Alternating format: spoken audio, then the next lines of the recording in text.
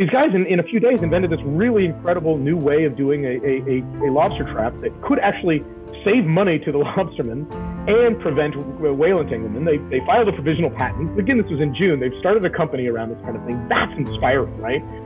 And in that snippet, we have Paul Bunge. Hopefully I'm saying his last name right. I'm not good at names. He is the co-founder of Conservation X Labs, and he was a chief science and vice president for X Prize. But Conservation X Labs, it is about a new way of getting people into conservation. And in this episode, we get into conservation, how he got into it, the inspiring story behind that, the things he's working on, a couple examples of what came out of Conservation X Labs. And then we get some book recommendations, and he disagrees with me on longevity at the end, but it was very fun. So I hope all of you get something from this as well. Tune in every Tuesday to the Learning with Lowell podcast with me, your host, Lowell, to hear world-class scientists, startup founders, CEOs, and authors, people who you wouldn't normally hear about but are making huge waves all the same. You'll understand them and their work by hearing their passion, laughter, advice, and hearing them, the experts, break down what they're working on so that you can learn, push the boundaries of your knowledge and understanding. 3 quick ways to show your support and get unique, exclusive, and fun content is by checking out learningwithlowell.com website, our Patreon page, even if it's just $1, it keeps us advertisement free, and subscribing. The first question I ask is about how to get involved in conservation, and so let's get into this. We talked previously that you're really big on getting people involved in conservation, like everyone involved. Are there any key ways that people can learn about local conservation? Because there's usually something going on nearby, but I think people sometimes have the desire to do good, but maybe they don't see how to apply it. Being interested in conservation and protecting nature very often starts at the local level with what's around you, with what you care about and what you can see. And yes, every even small town has things like a natural history museum or something like that. And usually natural history museums are a fantastic place to start. There's educational programs. They'll often do things like bio-blitzes where people go out on the weekend and survey what is in their backyard kind of thing. You might find little snail species that people didn't know existed kind of thing. That's a fantastic way to do it. If you're nearby to any national park lands or even state park lands or anything else that's protected, they're always in need of assistance and help. Trail rebuilding or with cleanups and things like this that can be a really nice way to engage. And then a lot of cities actually have these kinds of nature parks embedded within them. I know near me there's this really interesting new one where they rebuilt, I forget what it used to be, but it was a brownfield, something that shouldn't have been there. And they turned it into a park with all of these native species. And now people come in and they even have like cooking classes with native species. How do you cook with the things in your backyard kind of thing? So oftentimes there's also just local parks nearby that will have a program of great interest to people. But then even if you don't have all of those things, I think one of my absolute favorite ways of getting involved in your local nature is this app, iNaturalist, which is run by the California Academy of Sciences, but they've got some really fantastic technology on there. And what you do is literally take a picture of anything, an organism. It could be a plant, an animal. You don't know what it is. And it will help identify based on that picture what species you're looking at. And then people engage on there. It's also kind of a social network in a way. It's like social media because people will start to talk about what that is. Either what you think it is not correct, and there's somebody that happens to be an expert in that kind of lizard and says, no, actually, you found this lizard. But the other thing it does is it helps scientists track where things live. And iNaturalist is now used because this is hundreds of thousands of observations happening. You can track where species are moving, for example. Are birds arriving in a place earlier this year than they did last year, as we might expect? Or is this species an invasive species? Maybe this is the first observation of its kind, or maybe it's filling in the range where we something might have gone extinct, or we thought it might have gone extinct, but it's back there relevant. So I think iNaturalist is one of the just most fantastic ways of finding anything, literally wherever you are. Put it on your smartphone and you'll be able to start to understand the biodiversity in your backyard. If you have like a free evening and you're thinking, hey, I want to do something fun with my friends, why not do something that's going to make the world a little bit better off, and then you can like talk about that and have a good time. It's like if you were playing like a board game or playing a video game, but you actually can like do something with your hands, which I feel is just undervalued in today's world. But if you try it out, like it's actually a lot of fun. Like I think sometimes when people when they hear about it, they read about it, like, oh, I don't know, like you're pulling weeds. But it's like when you actually get into it and you see, like, you do something and you can come back to that place and always have a sense of ownership of that environment because you helped make it different. I guarantee if you just like give it a couple weekends, like it'll really change how you view the world. But I'm curious, have you had any like keystone moments like that for yourself that made you want to pick conservation, or it's just like always been a drum beating inside you? There were a couple of very explicit moments that I can remember. It's definitely my, a love for nature is born in children. So first of all, right? So I'm not unique in the, wow, isn't being outside great kind of thing. Anybody that's got young kids knows that from the earliest ages, they want to be outside, not inside, and they want to play in the muck, and they want to, girls and boys would love to play with bugs until we teach them that bugs are gross kind of thing. And that, if you carry that along into your point about always engaging in nature, taking a weekend, doing a beach cleanup or anything like this, that's a way to just re-inspire us that we humans are animals that are a part of this vast fabric of life. And it's inspiring to be a part of that. It's what E.O. Wilson, the famous biologist, described as biophilia, this natural inclination to be connected to nature that we have. But to your point about moments in my life where it sort of instilled a passion to pursue this as not just a career, but a vocation and an avocation. One was just before, right at the end of high school, just before I went to college, on a camping trip. And my parents were big outdoors folks. I used to go backpacking out of our backyards. I grew up in the Sierra Nevada foothills in California. And so we used to put on backpacks, my friends and I, and go hiking for a couple of days, just into the woods kind of thing, which was always a ton of fun. But I remember a camping trip with my parents to the redwoods, which are these amazing sentinel creatures in Northern California that have been around for eons, but are now restricted to this small, tiny portion of, these are the coast redwoods of the coast. And they're so serene and sublime and beautiful and inspiring, right? It was one of those cases where I was inspired to understand more than anything why they existed in this place, what it was about their ecology that made these redwood forests so quiet. As it turns out, the tannins in their leaves actually help tamp down a lot of the fruiting and the shade that tamp down a lot of the fruiting flowers and plants that are under there. So you don't have a lot of birds or squirrels in redwood forests, which makes them very quiet, which is kind of an interesting thing. And learning that inspired me to want to go into science, candidly, because I wanted to not only protect these things that I cared about, but to protect, we need to fully understand, and we need to embed our decisions and our actions in the very best science possible. And that's not easy, and it's not trivial, and it's not done often enough, candidly. So that was one really inspiring moment. The other, which I think hints at what you're describing, the can you do something on a weekend, was a job I got in college where I led an alternative spring break. So instead of going and partying in Florida or Cabo or something like this, which would have been awesome, I organized a group of students to go to Death Valley National Park for a week, for the week of spring break, and essentially do environmental remediation, environmental cleanup work. And there was obviously some learning and a bunch of fun involved in there. And what was so cool about it was, number one, it was super fun. So imagine this, right? So I got to lead this as an undergrad, which was cool. And one of the things we had to do was, how do you get 20 students out into the desert in the middle of nowhere, dirt roads, so that we can repair a trail on a very sensitive desert habitat, for example, which leads into these little pools that desert pupfish and some snails and other things live in, which are incredibly restricted, very endangered.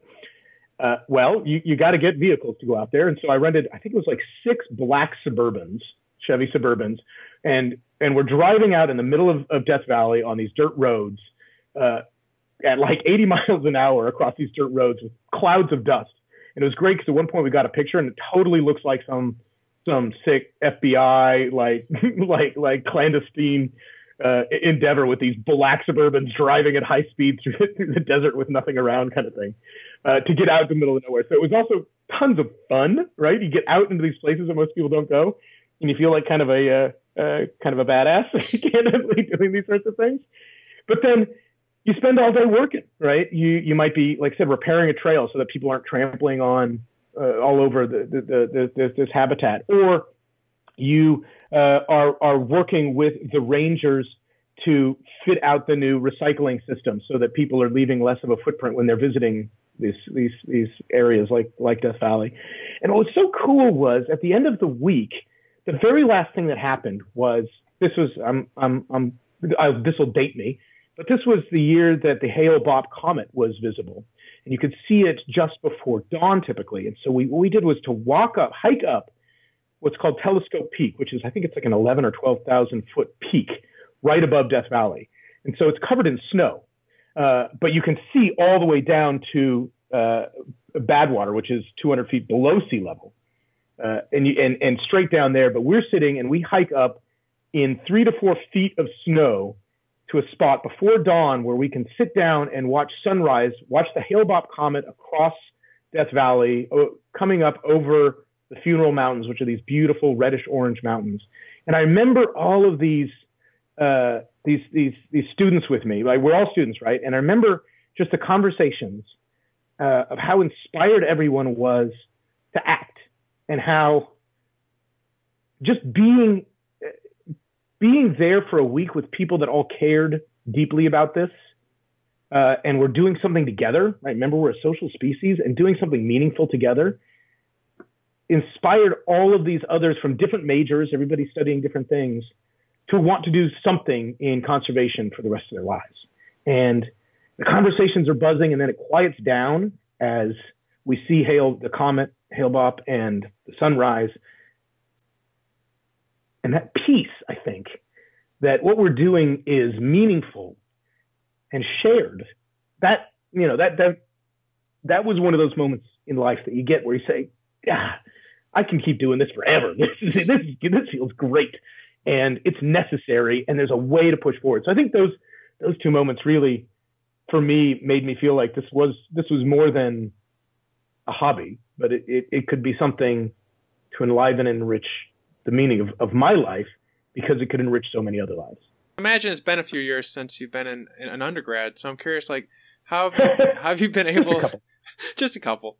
Are there moments in a typical year, like when you're working, where you try to get similar things like that going on, and if so, are there like examples of it? But I'm just wondering, like, you talk about this moment that was like capturing lightning in a bottle, and I'm curious, or like, I'm just curious, have you been able to replicate it? Have you been able to infuse it in your life?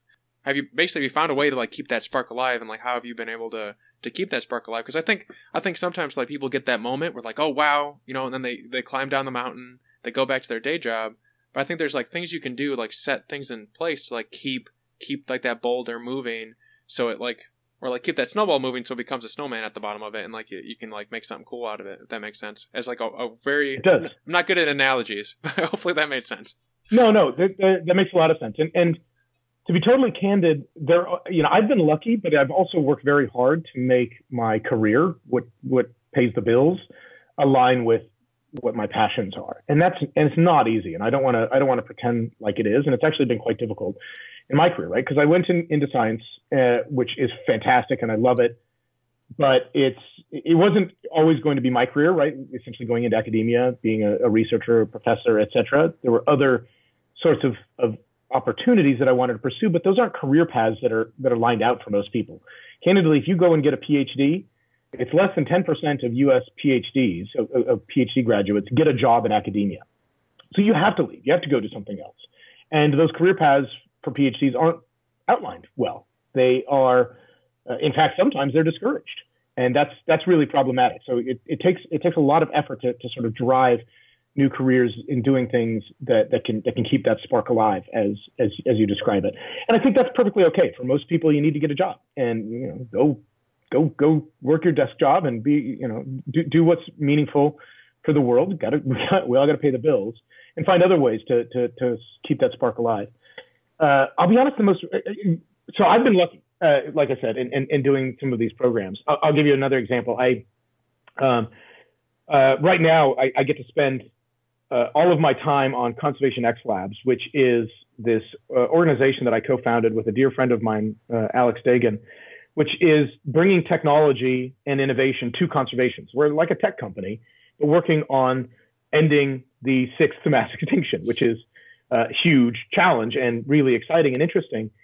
the great thing is, number one, working with passionate people and figuring out a way to build relationships with other organizations and individuals on our team that all care about this kind of thing. That keeps the spark alive, because it means it's kind of, that there's fun and there's interest and everybody's kind of pulling in the same direction. But it also means that, for example, we did what we call a Big Think, which is like a day-long workshop around how we can, what are the next big breakthroughs we need in water for nature, rather than just thinking about saving water or making sure that water quality is sufficient for humans to drink. How do we think about its benefits for the species that live in the streams or around the lakes, or how that affects the ocean downstream? And to do that, we with a whole bunch of research and a lot of work that is at a desk and looks a lot like what everyone would think it might look like.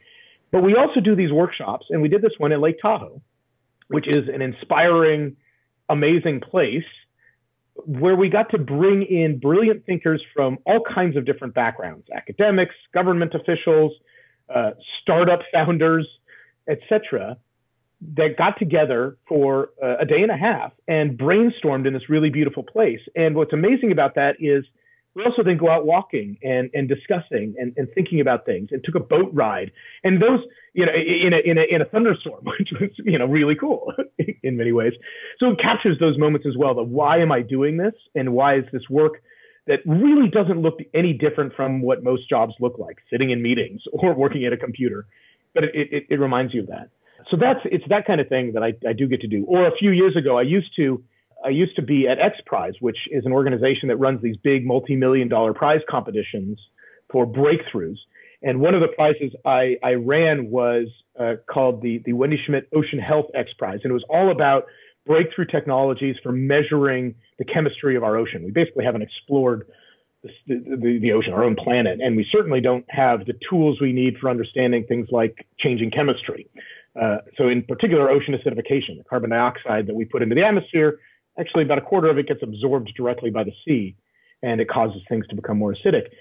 Well, in order to determine whether the breakthrough had been done or not, we went out to sea and tested these 5 finalist devices, these sensors, and put them down 3,000 meters under the ocean. So we actually got to go to Hawaii.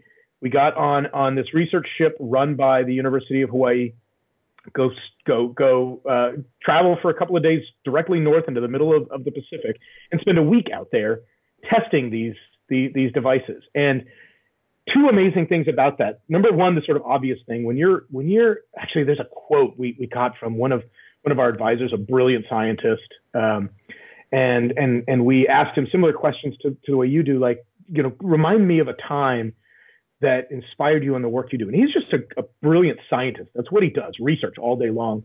And you could hear him getting choked up in this quote where he says, standing alone on the back of a ship at sunrise, where the sun starts to peek up over the ocean and the water's calm. And that's the moment I live for. And you could just hear in his voice this sense that moment invigorates, rejuvenates, rebuilds something inside of him. And I got that moment too at one point, right? Not at sunrise, because I'm kind of an early riser. It was a sunset, but it was a similar thing, right? Being alone in the middle of the ocean, there's nothing more to sort of not put you in your place, but remind you of where we are on this vast planet, and just how dependent we are on things. And then especially when you start to see the flying fish jump out of the water, and you're like, wow, cool, that just happened. So that was number one part of that. But the other piece is being with these innovators. It's like being in Lake Tahoe with these brilliant thinkers, getting to be around people that are striving and doing new things, harder things that I could ever possibly imagine. That's inspiring. People are inspiring. There are these folks that have ideas on how to build something that I never would have thought of, and it could be a real solution to a real problem. And that is every day inspiring. That's candidly why I feel grateful and lucky that I can be a part of this organization, Conservation X Labs. Yes, I helped start, but it takes a village, because we get to see people building things, sometimes in a few days, that could be transformative solutions to a real problem. I wasn't there, but I'm inspired by the story. We did this in June. we ran, Conservation X Labs ran what's called Make for the Planet. So this is like a hackathon. We built it in the middle of the International Marine Conservation Congress in Borneo, and invited 15 teams of engineers and hackers and makers and others from all around the world, but mostly from the Asia Pacific region. And they came in the middle of this conference over 3 days. We gave them some challenges on big problems like problems with fishing gear, problems with marine protected areas and monitoring them. And they came up with solutions. And in fact, the winner came up with a ropeless or a lineless lobster trap. So in places like off of New England, put down lobster traps, and these lines go up to the surface to a buoy so that you can find your lobster trip afterwards. They entangle whales, and there have been, I think, 17 right whales killed already this year, an endangered species, getting caught up in these lobster lines. So these guys, and the lobster fishermen don't want to do this either. They care about the sea as well. These guys in a few days invented this really incredible new way of doing a lobster trap that could actually save money to the lobstermen and prevent whale entanglement. They filed a provisional patent. Again, this was in June. They've started a company around this kind of thing. That's inspiring, right? Mm-hmm. That getting some people that just have a new way of thinking about a problem and building something, that keeps the juices flowing. That keeps the spark alive. The great thing is that is all over the planet. You just need to figure out a way to harness it. I've never been on the ocean. I've only slightly seen it a couple of times. But I'm going to tell you why it scares me, and then you can tell me what's it actually like. So it kind of freaks me out that they can get 200-foot waves, and then you're on a boat, and then there's on average the ocean is 2 miles deep. So then I've seen Moana, and I mean they make it sound nice, but then I just think about a storm, and then I'm like, no, I don't want to go there. But then you talk about being on the boat, and oh, now I want to, it's so. Is it what's it actually like to be in the middle of the ocean? Is it really up and down like that, or is it more placid? It's all of the above. Yeah, I think you have every right to be scared of the ocean. It is a dangerous place at times.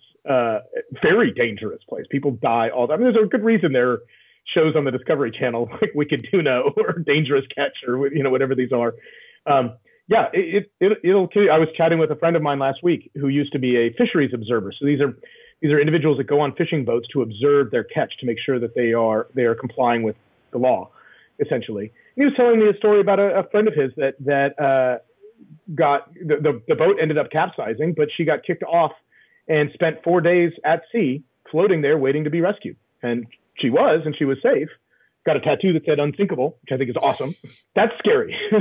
But yes, and there are other times where it is calm and placid and beautiful. And honestly, even when it's roiling, it's beautiful. But it's nature. This is, we humans can insulate ourselves, and that's good. And I want to insulate my children from the dangers of the real world. But it's also inspiring, and it's worth protecting. Mm-hmm. Oh, definitely. I've seen that movie Abyss, and so I just think whenever I look into the darkness that there's some there are no aliens, as far as we know. As far as we know, but everyone always well, there's this. This isn't about what we're talking about, but there's this clip of someone asking Obama and Clinton, "Are there aliens?" And then it's no matter which way they answered, people are gonna be yeah, sure, they're in on it. But you never know. I don't know, there could be. There's a great movie. So James Cameron made The Abyss, and as you probably know, is a deep lover of the ocean. Only the third person to ever go to the deepest spot in the ocean. He helped build and then piloted the Deep Sea Challenger, this submarine that went down to the bottom of the Marianas Trench. But he also made, so The Abyss has these deep sea aliens in it. But he also made a documentary called Aliens of the Deep, which I think you can even see on YouTube, which is it's on Netflix. Cool. I watched it the other day. It is on Netflix. Okay. Yeah. You did good. I love it because the stuff that is down in the bottom of the ocean looks like aliens. There's some crazy stuff on this planet right here. I mean, there's this new documentary called The Meg, and it's about. No, I'm just joking. It's not a documentary. It's one of those Sharknadoes. But I always like to watch. I always like to watch them as if they're documentaries, just to it makes it more fun for me. But to get back onto a serious topic. Though the next Avatar movie apparently is going to be set in the ocean, so that's going to be interesting to see how he does that. Especially with his love of the oceans, that's going to be really interesting. So, like in everything you mentioned, I'm very curious to learn about how you're kind of like there's 80 to 90% of PhD scientists, and there's like probably 80 to I'd like to believe like at least 80% of people would love to be a part of conservation to some extent. And so I think you're working on kind of like making these tribes where people can kind of like funnel in and see, like you're kind of like blazing the trail so it's easier for people to come after you. And so I'm curious, like how have you developed that like tribe mechanism and what type of results have you gotten from it, essentially? There's a couple of ways. Yeah, we believe deeply that solving problems requires lots of different brains, lots of different expertise, and that candidly, even if you can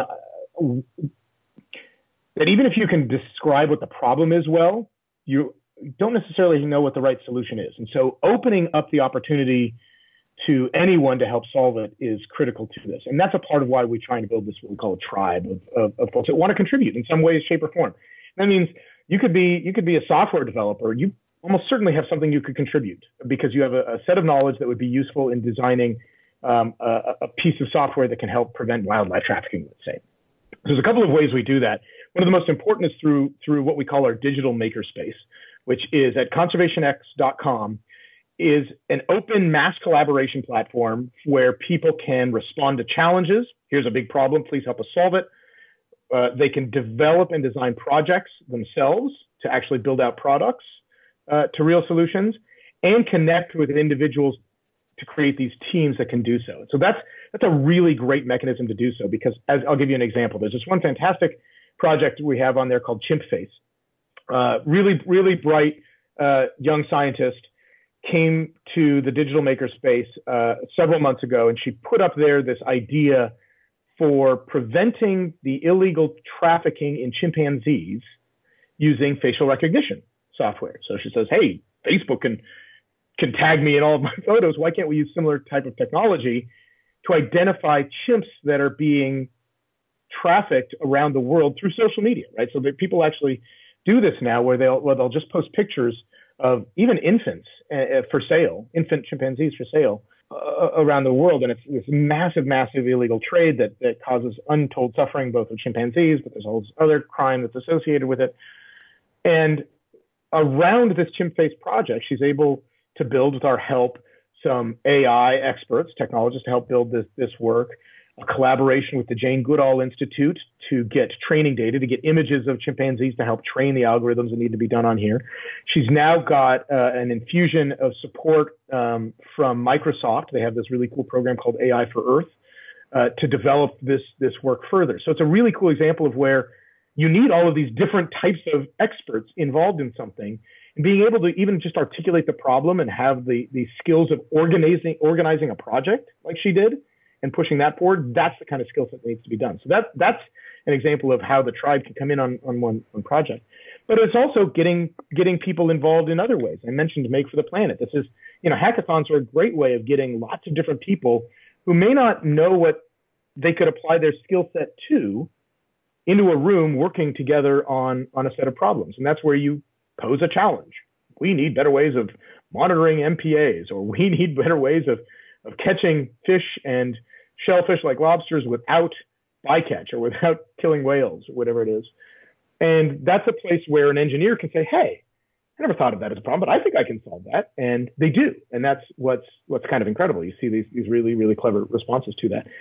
And we also use things like prizes and challenges. These are all open innovation techniques where you put out a call to action and invite anybody in to help solve it. And recognizing the fact that by doing that, we're capitalizing on the billions of brains that the planet holds and all of the different skill sets that people have, that they can then start to contribute in this. One of the most famous examples of this kind of crowdsourcing technique, this all falls into crowdsourcing, but shows that no matter who you are, you can contribute a little bit to something you might care about.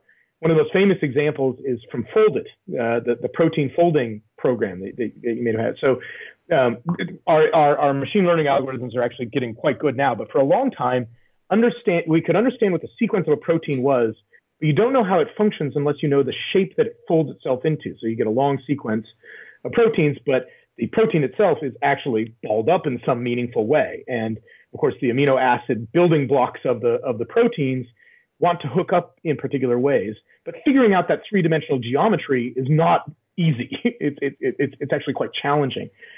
And so there was this great program called Folded, where they essentially opened it up. The researchers opened up this database of protein sequences to the world and said, help us figure out how these things get organized into real shapes. And they turned it into a game, like a video game. So classic gamification techniques.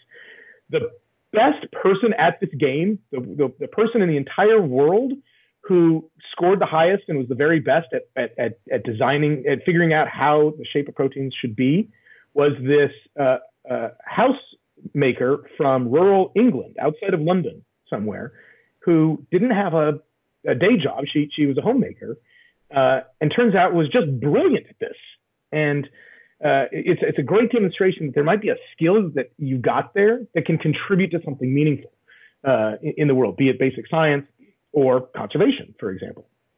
It reminds me of this, I don't know, cartoon caricature where there's like a fish, a monkey, and like a bunch of other animals, and then there's like a test, and it's like, all right, who can ever first one to the top of the tree? You're being graded on who can get there the fastest, and it's like there's like a fish, an elephant, and a monkey, and it's like that's not an appropriate test. Like everyone has different skills, right? Like the monkey's got an edge on the elephant and the fish. The fish is in a bowl of water, and is in like a little hermetically sealed life, so it can be in the testing zone. But I think a lot of times people are tested as if they're monkeys when there could be a fish or an elephant. And like this lady, she probably didn't even know she had that ability, but she probably wears that like a badge of honor now. And she should. And this advances things like cancer research. I mean, this is, there's incredible applications to this kind of contribution that you can have. So that's one of the reasons that we built this digital makerspace, was to say, like, look, come, tell us what your skills are. We'll even help you figure out those skills. And we've actually got some really great researchers at Carnegie Mellon, University of Maryland, some other places, helping us with the actual science of team building and human computer interaction and all of this kind of work. But that way you can put up your skills and say, I might be good at this, or I'm at least interested in talking about it. And you know what? Sometimes it's as simple as, I'm really good at accounting. Well, guess what? If you want to scale up a solution, you got to have an accountant on board, making sure that the dollars and cents add up. And maybe you are a CPA, maybe that's your day job, but you really care about the environment and you want to prevent chimpanzees from being trafficked around the world. Well, guess what? Chimp-Face at some point is going to need some accounting help. Maybe you jump on and you contribute in that way. So, but you're absolutely right. Some people may not even know the skills they possess. It's really a matter of being willing to contribute. And that's why we Conservation X Labs are so fixated on enabling people to find how they can contribute, that it's not somebody like me who's trained as a biologist, right, and has deep expertise in there. I can be effective at helping to understand the problem, but I'm a terrible engineer, candidly. Right? I'm not handy in that way. But Sam Kelly or Hal Holmes, who work with us, these two engineers, are just geniuses at this kind of thing. Watching them work and being able to build out a really really meaningful microfluidics device or an underwater drone or something like this is they not only get excited by it, but it's so much easier for them than it ever would be for me. But that's the key, right? That's building those teams of individuals and people together, building that tribe. That's where the real progress comes in. The great thing is you get to do it with awesome people. This is one of those things I'm constantly thinking about, and how to kind of maximize people's uniqueness. There's probably like a more eloquent way of saying that, but are there other than joining up and kind of putting your skills out there and just trying some stuff, are you, because it seems like you've done different things than me and you've led a much more exciting life. So I'm just curious, are there good ways for people to test themselves, essentially, to figure out, are they more, monkey-like or elephant-like, what have you, with the analogy?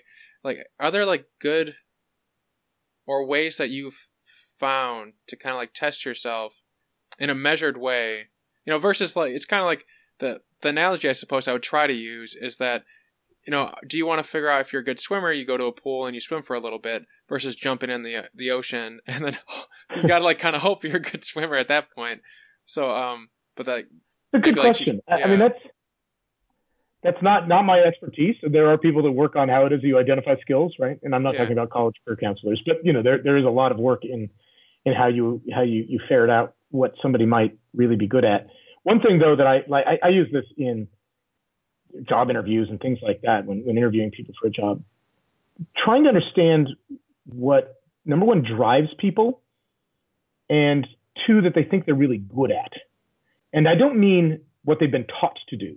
I don't necessarily mean what your degree is in or what your day job is like, but very often people have an intersection between something that they love to do and they find comes easily to them that might best be described as a soft skill. So it could be, I've got a really good friend that early on in life realized that he was just really good at persuading people. And he learned this because he had a job in college at the Men's Warehouse, and he would sell more, he had a cruddy job, but he would sell more socks than anybody else, right? And so, I'm a great salesman, which it turns out is a really, really valuable skill to have.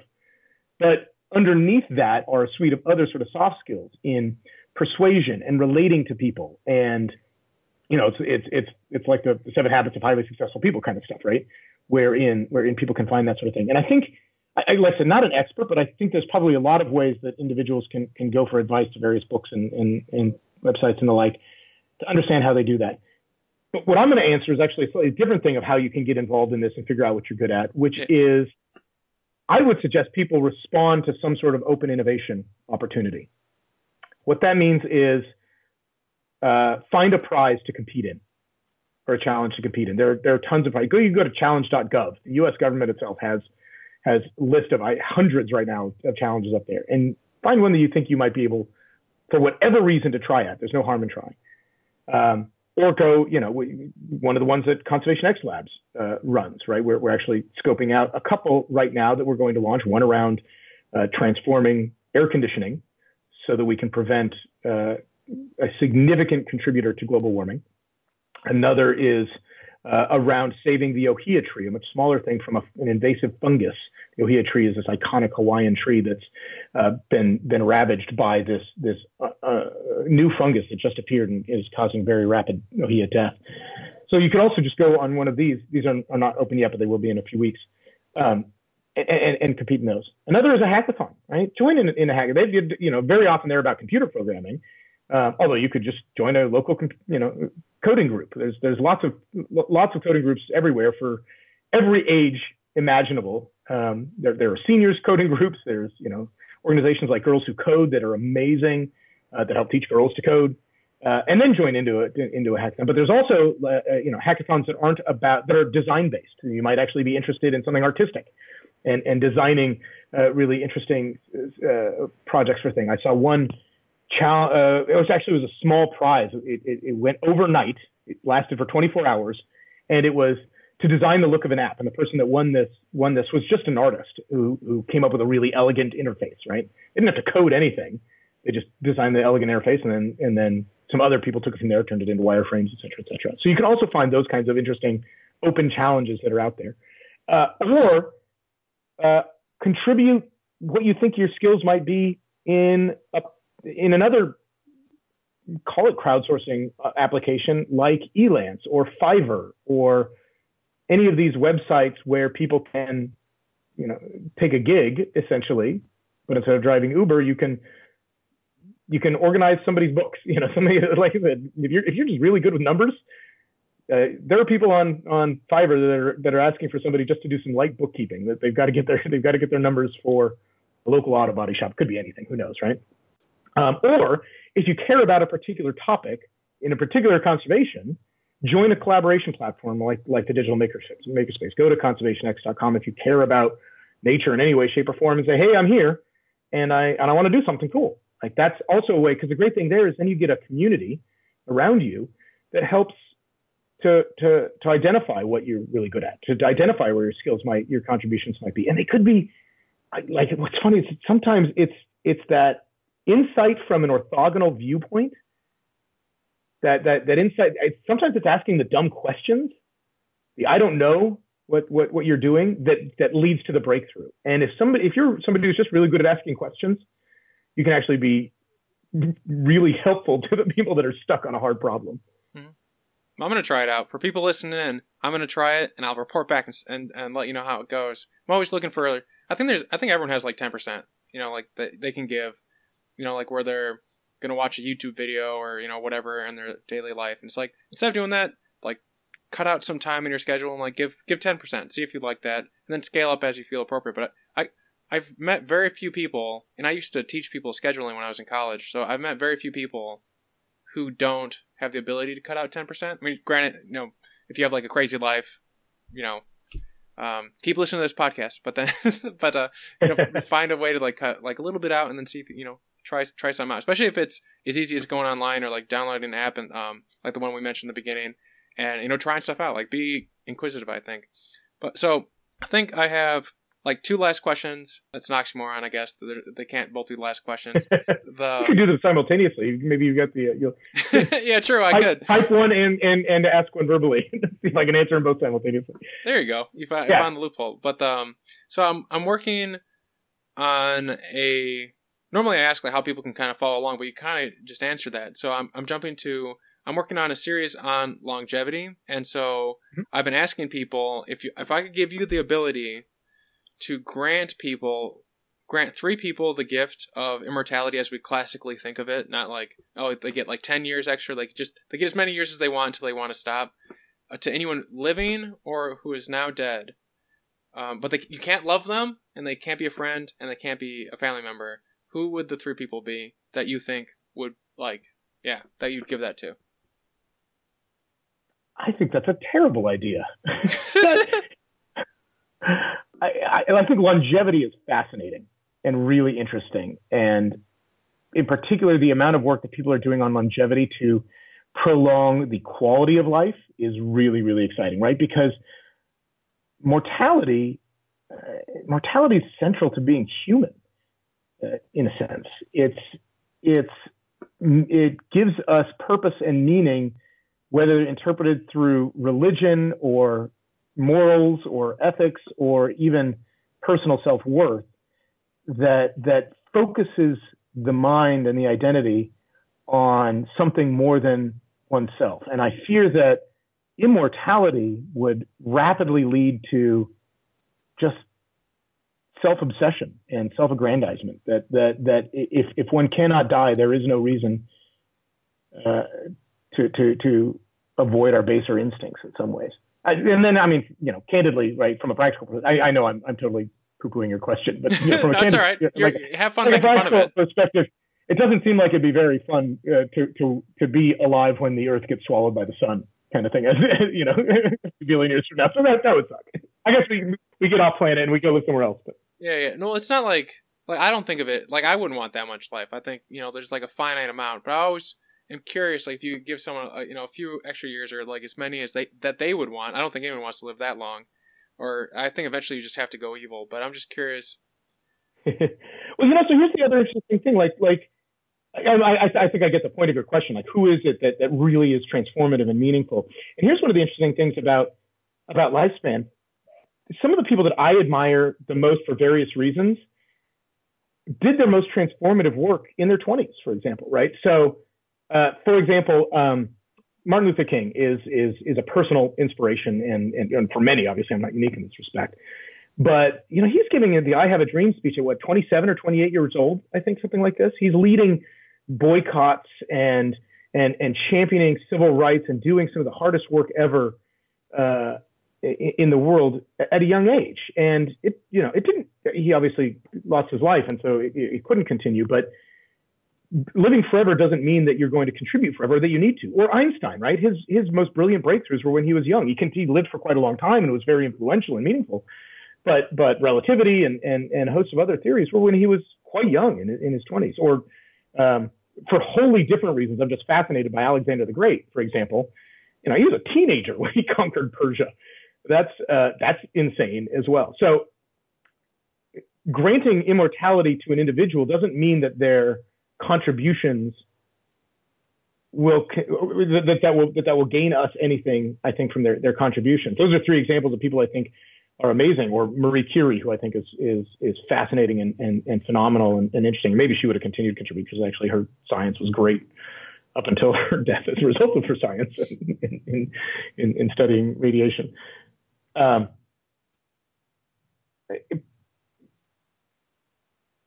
the other side of it is that, that the mortality allows us to fixate on the contributions. In other words, if an individual, like a really phenomenal individual from the past, let's totally outside the field, but not science we're talking about, but imagine that Jesus Christ lives forever, right? That completely transforms Christian religion. And he does obviously in Christianity, but not as a corporeal form, not as a man. Therein, you can see how religion and Christianity in particular has interpreted the meaning of mortality and why it's meaningful for humans themselves, and it would completely transform what life would be like otherwise. Or if you go to somebody like, I'm trying to think of so I love Charles Darwin. I'm going to flip from Christianity straight to evolution, and I'm fascinated by Darwin's work. And he wrote long into his later ages. Although after Origin of Species, the thing that he's most famous for, he wrote things like his treatise on barnacles and some other great books like The Descent of Man. But some things that he's not so famous for. Well, what if Charles Darwin was still kicking around today? Well, first of all, it would be weird vampire-like sort of thing. But would that make his contributions to science more meaningful? Probably not. It might, if anything, make them less meaningful. We might fixate on who he is as an individual less than on those contributions. And I think that's the kind of thing that I hope I've answered your question by listing a bunch of people I admire and think are amazing. I liked it. Well, it's not even. It's like one of those questions I ask to see what people say. It's like I poke you with a stick and see what you do, because anything you answer tells me about yourself, and I get to learn a little bit about what you think. Like some people are like, oh, I don't think you should do that to anyone, and then you list some people that you think is admirable, like you did. You got to the heart of what I was asking. So like it's still a good answer, even if you didn't technically say like I'm going to grant it to these people. Though I will, because I'm a big history fan. I think Alexander the Great and like Hannibal. Do we call Hannibal great? No, that's Hannibal of Persia. That was the great. But like both those people like are very successful because of their fathers. Basically like Alexander like inherited a very efficient system. Granted, he did have to be a good leader, and I don't know how he kept people not from cutting his head off. But yeah. That's true.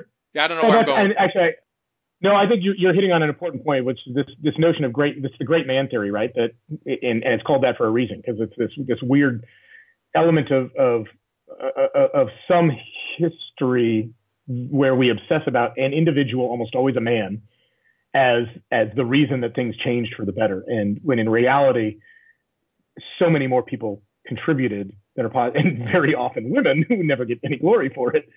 Were central to it, but it's not a single great man that we're sitting around waiting for to change everything. No, in reality, it's sometimes small actions. It's Rosa Parks sitting on the bus that precipitates the work of thousands and thousands of people more, some of whom we lionize, justly so, many of whom we forget about, but all of whom were critical to changing the world for the better. Mm-hmm. All right, so last question. Is because I see some books behind you, so I'm hoping maybe you'll have some book recommendations for people who are like, oh, I'm excited about conservation, or maybe they like listening to you and think, hey, what would this guy like to read? Maybe they're all like kids' books. I don't know. I see books, I think. So I'm just curious, like, do you books or any resources you'd recommend, like for learning or like gaining more knowledge? One great resource for gaining knowledge, at least about conservation, is Mongabay.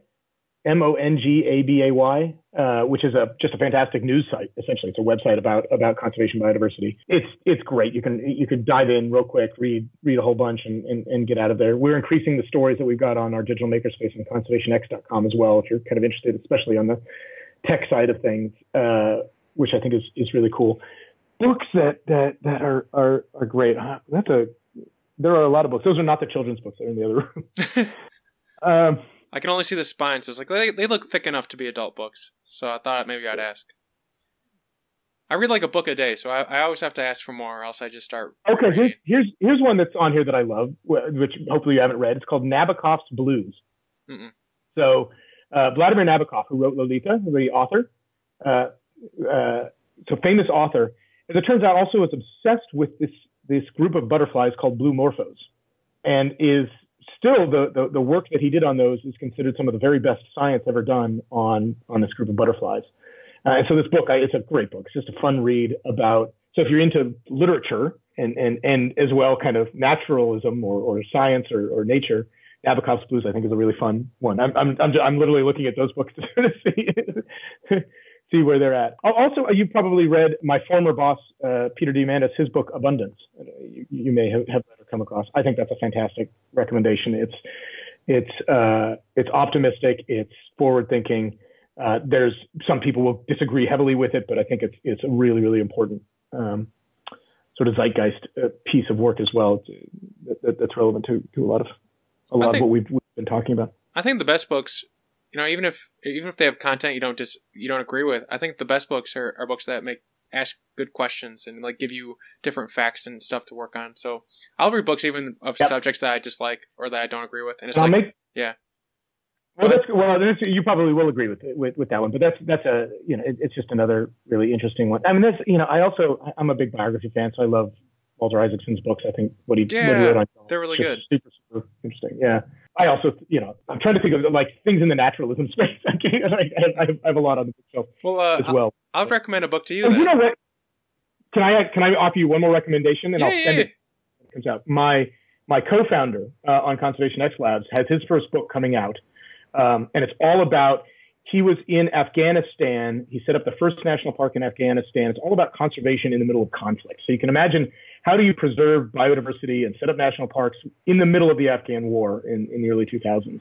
Because I know him, I've gotten to read it, which in early things, but it's coming out this winter, and I'll make sure I send you one. It's really good. It's fantastic, storytelling, but deep details on the Asiatic cheetah, and snow leopard, and these iconic species. That how do we protect things in places that are besought by deep challenges of conflict, for example. Mm-hmm. So what's the book called? Yeah, it's called The Snow Leopard Project. It'll be out this winter. I forget the exact date, but Alex Dagan, Dehjan, is my co-founder and dear friend. His first book coming out. So if you love snow leopards or are interested in things like how do you do difficult tasks in the middle of a war zone, it's really good. I'm very proud to know the guy who wrote it. Excellent. I will make sure you get a copy as soon as it's released. And that was Paul Boonge of Conservation X Labs. I hope every single one of you got inspired to be doing some conservation, and you learned how you can get involved, and that's the biggest thing. I think a lot of us have these desires to help out, and now you can go to one place, see what's out there, or put your skills up and help out. If you love this episode, hate this episode, think nothing of this episode, send me an email and let me know. I want all the feedback.